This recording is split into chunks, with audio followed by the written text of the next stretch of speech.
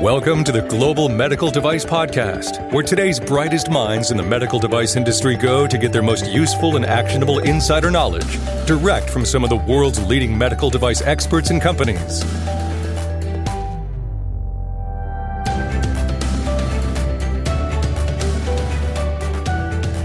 Hello, welcome to the Global Medical Device Podcast. Today we are talking to Scott Anderson from SyncThink. Scott has a really diverse background. He was a distinguished leader of the sports medicine program at Stanford University. He was there, subsequently worked alongside Dr. Jahar as part of a multidisciplinary research collaborative studying the natural history of head injuries. So over a 3-year period, Scott worked closely with Dr. Jahar to roll out investigational studies into the iSync technology. His technology looks at eye tracking, and that is the device that we'll be talking about today. So in addition to his deep product knowledge, Scott also brings market expertise in domestic, international sports organizations. He's actually a spotter and a consultant for the NFL. And prior to joining the team at SyncThink, he served as the chair of the Pac-12 Sports Medicine Committee. So it's an interesting conversation we have today with Scott, talking about their product, how they brought it to market, and the different barriers that they overcame. I hope you enjoyed today's episode of the Global Medical Device Podcast. Let's get started. Hey, everyone. Welcome back to the Global Medical Device Podcast. This is Etienne Nichols. Joining me also today is Scott Anderson and, of course, your host, John Spear, founder of Greenlight Guru. Excited to be back with you guys today. So we're excited about this episode. Like I mentioned, we have Scott Anderson. He has 10 years of experience with the sports medicine program at Stanford University. He's also a consultant on the National Football League. Prior to joining the company where he is now, he served as the chair of Pac-12 Sports Medicine Committee. We'll talk more about his different background and things that he's involved in, but I'm excited to be with you all today. Scott, you want to add anything to that? I'm sure you could add a lot, I'm sure. Well, thanks, Etienne and John, for having me. I really appreciate it. It's great to be with you guys. And yeah, I think it's a really exciting time for healthcare and healthcare technology. And I'm excited today to talk a little bit about some of the stuff we've been working on at SyncThink and how I think my unique background, plays a part in the work that we do. So glad to be with you guys and excited to talk more about what we're up to. Yeah, and just to remind folks, your current role, you're the chief clinical officer at SyncThink, right? Correct. Yep. So we're going to talk all about that. And folks, if you're curious, in the meantime, or while you're listening, you can check out SyncThink. Just go to their website, and we'll talk a lot more about them here in a little bit. But it's very easy. It's syncthink.com, syncthink.com, and it's really cool technology, and I'm excited to learn more about it today. Yeah, speaking of the technology, so why don't you tell us a little bit about it? I'm very curious about your background and how you applied it to this product, but maybe we can set the stage by talking about the product just for a moment.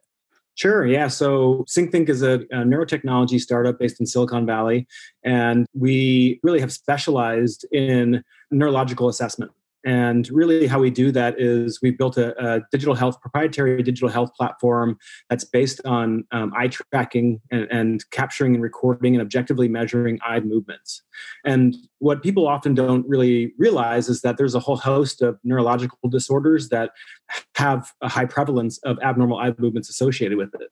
And so we built this platform that leverages a virtual and or augmented reality headset that the patient wears to capture and record and analyze the patient's eye movements in a series of very brief assessments. And so we do different types of assessments to essentially measure real-time brain function. And real-time brain function can be captured accurately using virtual and augmented reality head-mounted displays that are embedded with sensors and infrared LEDs that can illuminate the eye position inside these headsets. And so this allows cameras to record what their eyes are doing, and a lot of our kind of proprietary secret sauce is built on the measurement, the algorithms, the quantification of what the eyes are actually doing relative to whatever content we provide inside the headset. You mentioned there are lots of neuro, issues that your technology can help with or help diagnose or determine. I mean, obviously the big one that most listeners are probably familiar with, especially those sports fans out there, is concussions. That's obviously been a hot topic for the past few years. What are some of the other neurological conditions that you see where your technology can be applicable? Yeah, and I like to look at this as in three categories. You have neurodevelopment, you have neurological function or neurological performance, and you have neurodegeneration. And what people don't actually realize, I'm going to kind of give you a little bit of background on the science behind this real quick, which is that your eyes actually serve as the window to the brain and allows you to orient yourself to the things that are happening around you. And so your brain actually utilizes your eyes to become oriented to what's happening around you. And so you can interact with people and you can respond to things that are occurring in your environment. I like to say that your brain uses your eyes to select content it wants to interact with, whether that be on your phone or if something's out in my environment. I'm at a baseball game and a ball's flying at my forehead, I better do something, right? And so I have to move my eyes to select that ball, understand where it's coming from and how fast it's coming towards me. And then I have to have a sensory motor response, whether that be I yell, oh my God, or I move my head out of the way, right? So either verbal or motor actions are the result of real-time brain function. Using the eyes to orient us to what's happening and then to be able to respond to it in real time is essentially how your brain is you're operating throughout the day. And we see deficits in how this performance occurs across the lifespan. And so certain conditions that occur in children, such as autism and ADHD, in adulthood or early adulthood, we see this highly prevalent in acute injuries like concussion or vestibular disorders where people have acute attacks of dizziness. And in neurodegenerative diseases like Parkinson's, Alzheimer's, dementia, schizophrenia even, all of these share one thing in common, or two things in common, I would say, is that traditionally they have always been diagnosed subjectively. And the clinician is used to asking the patient about their symptoms or what's happening to them in order to make a diagnosis by exclusion.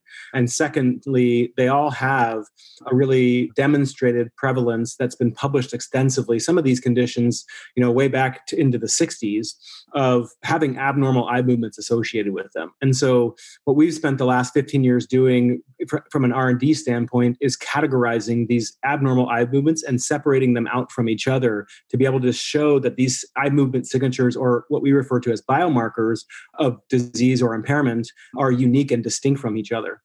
All right, so this might be an oversimplification, or I could be totally way off base, but you're developing technology that's leveraging neuroscience to help with diagnosis of certain neurological conditions, whereas the previous gold standard in many cases was a clinician assessing, symptoms. Not necessarily, it's not that they didn't have science, but they weren't using the neuroscience to support their decisions in some cases. Correct. And I would take it a step further and say, in many situations, these neurospecialists were doing things like MRIs or CT scans to look at the brain.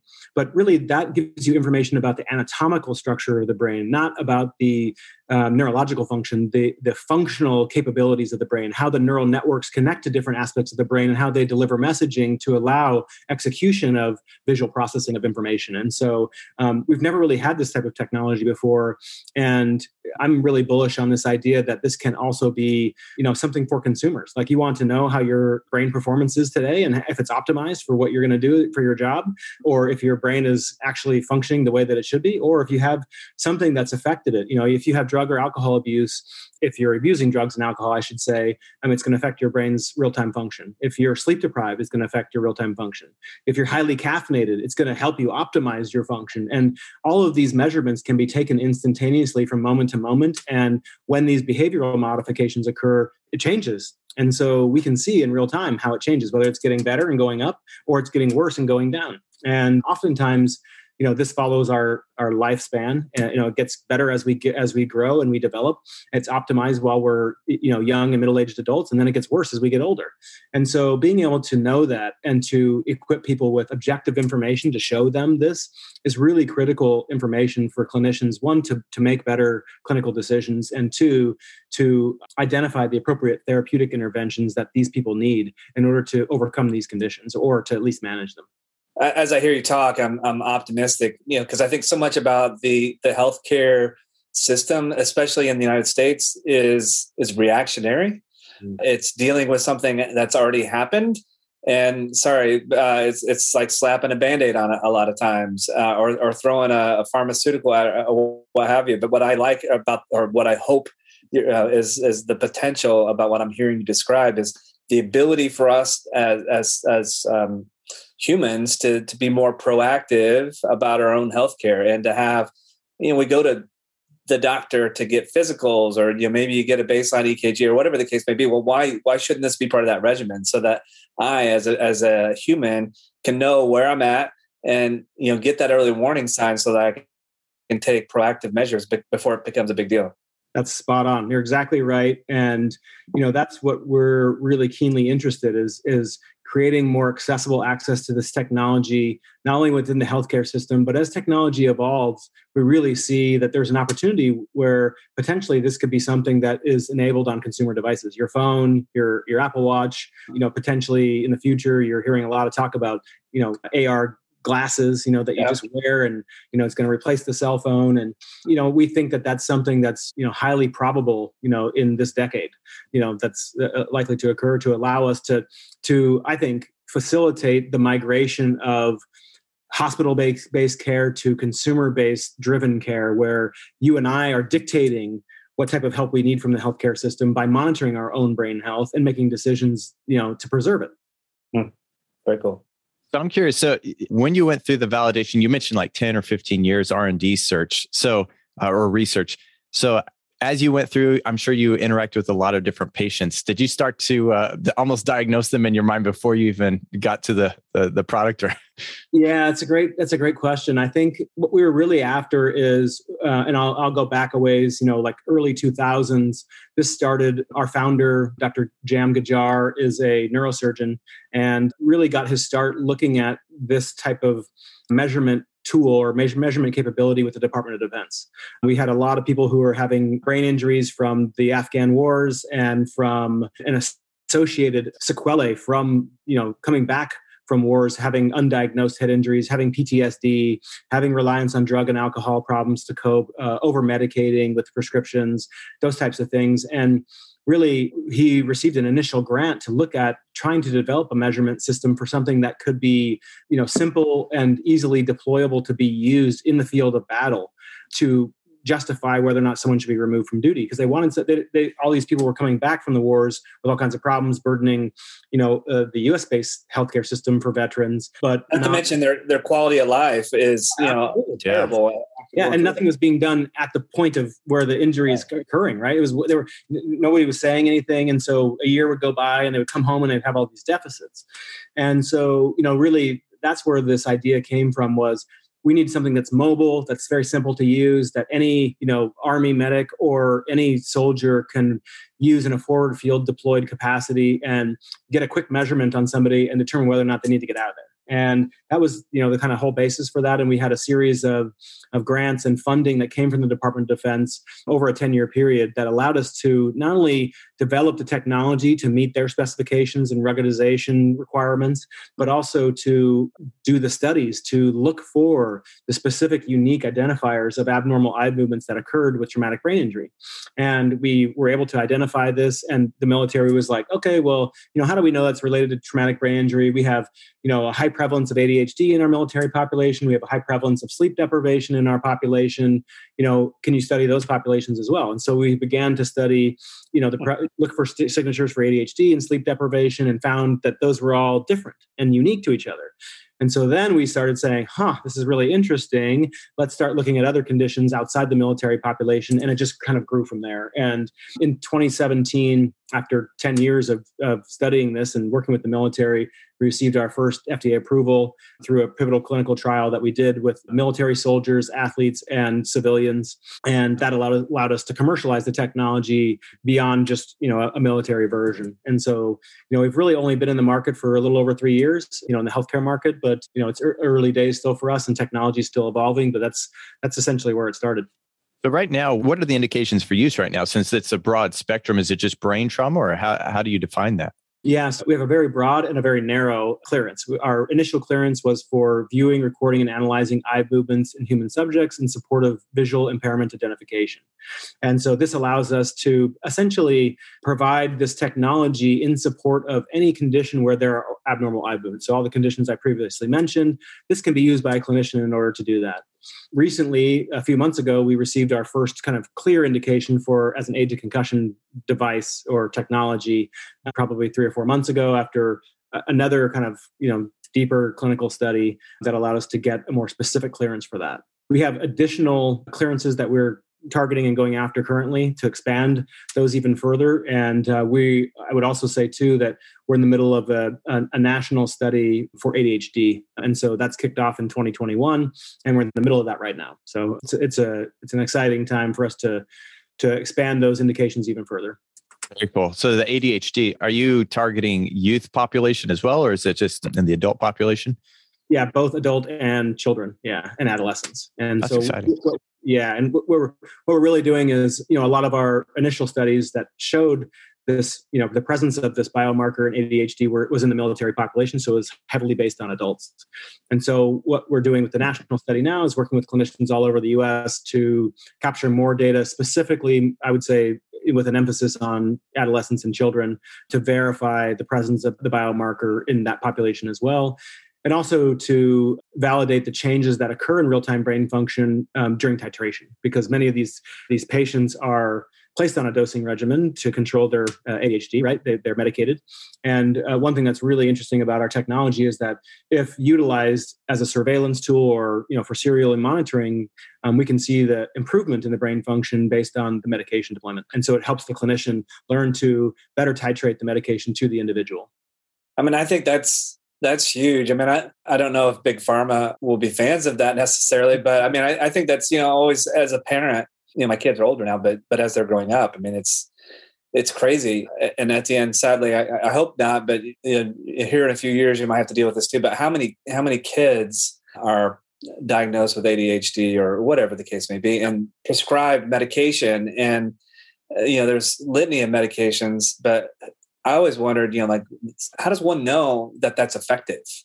And usually it's that back to that symptoms, right? Like, oh, well, they had these symptoms before and now those symptoms have lessened, so therefore it must be effective. But it didn't seem like there was a lot of science behind it.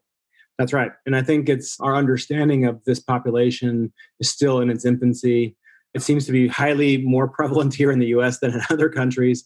And I think, in talking to these professionals all over the US over the past, 18 months or so, it's clear that there's an urgent need for objective information and helping them manage these patients. Because, I don't think anybody feels right about putting a 7-year-old on medicine, on pills, and so I think there's something there that we're keen to evaluate further and to explore through this trial. And, to your point about the pharmaceutical companies, this is another side of our business that we do work with pharmaceutical companies. And part of when we first were commercialized, we did work with a company called Shire, who, is a heavy producer of ADHD medication. They've now been purchased by Takeda, but, we had some initial work with them on this front that gave us kind of a head start on understanding what the market opportunity was looking like. I can imagine as a physician, I would want to prescribe therapies or whatever the case may be that I wanted some certainty to know that this was going to be effective with my patients. So I could see that being an awesome tool and a resource. And the other thing I think is interesting as we're talking, I can almost envision that the SyncThink platform could be a vehicle or a mechanism for other device developers, right? There's been so much area or focus on areas of depression and Parkinson's and even Alzheimer's, dementia, that it seems like, well, wow, maybe I should engage SyncThink and collaborate with us in some way, shape, or form to do a study that can help us design products and technologies that can be more effective. Absolutely, and I think that's kind of our bread and butter is this.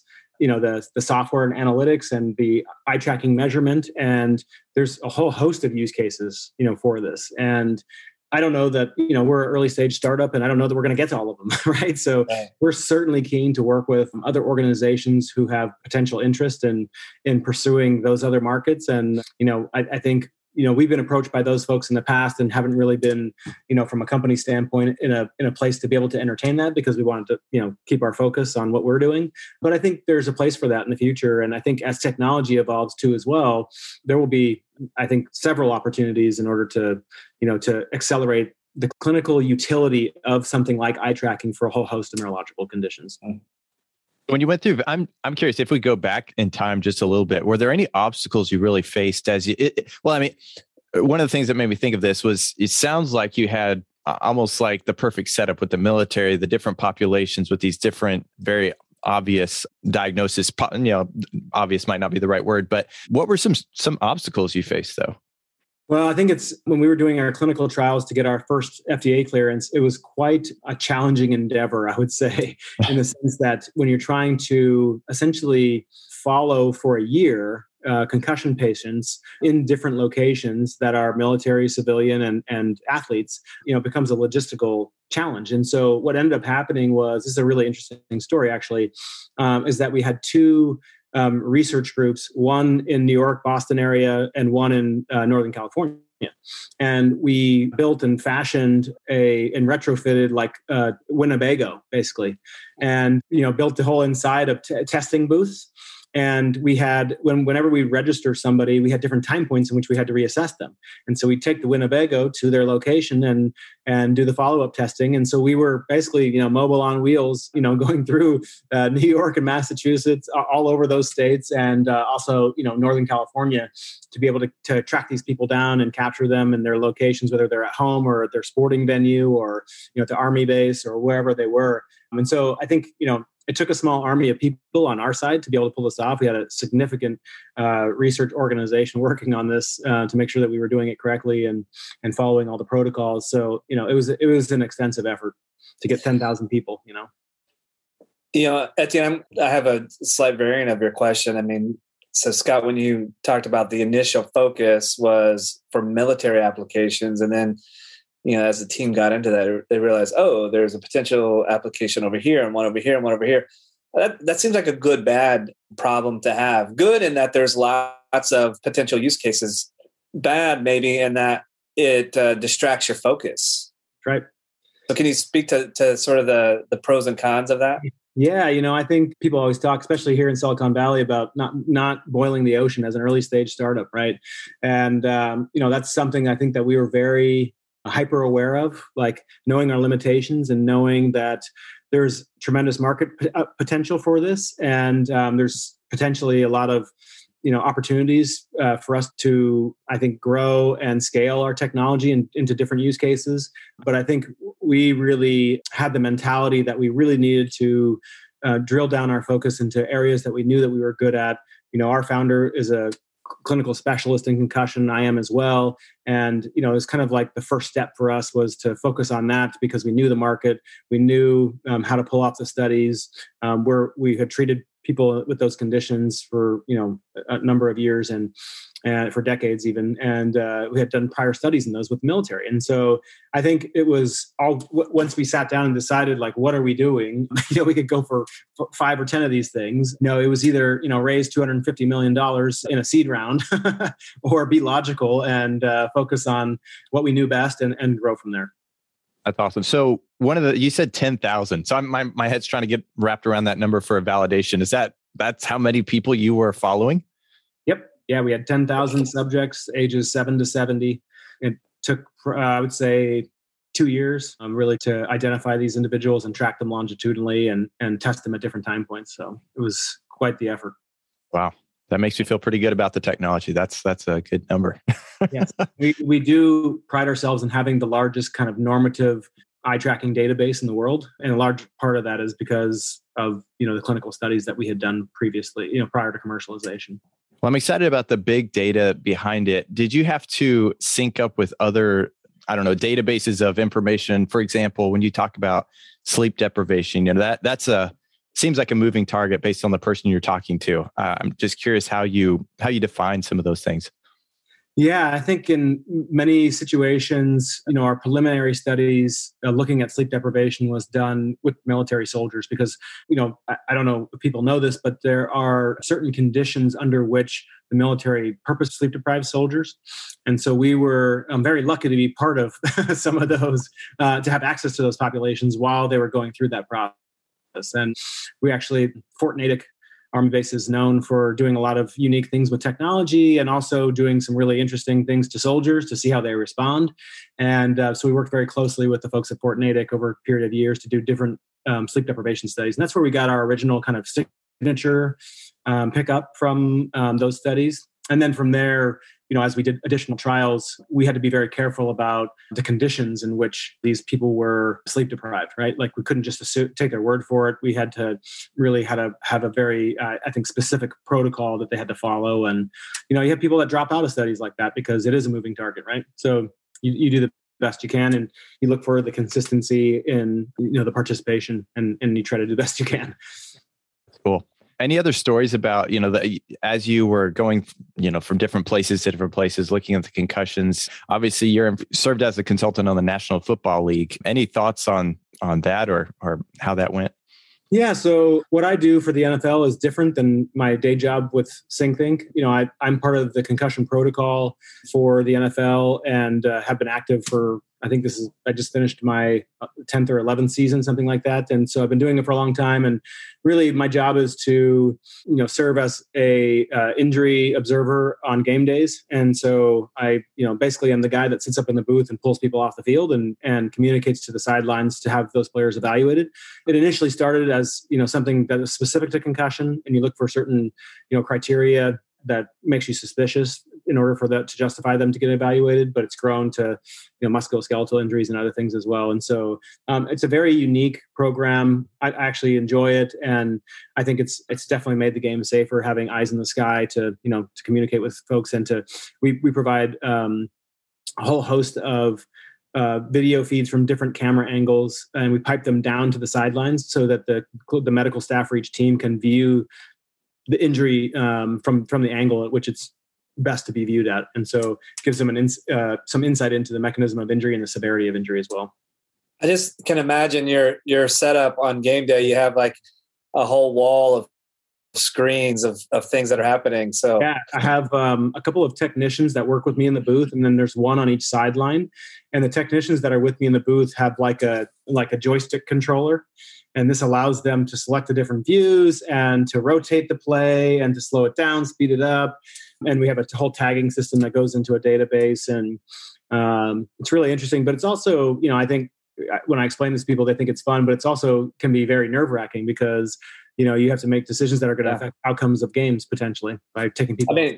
You're trying to do what's right for those athletes. I can imagine it makes it difficult to be a fan at the same time. So it is. I cannot watch a game now, college or professional, without looking at it through that lens, because I'm just constantly pointing out, oh, that person just injured this, or this person just, so it's less enjoyable, I'd say.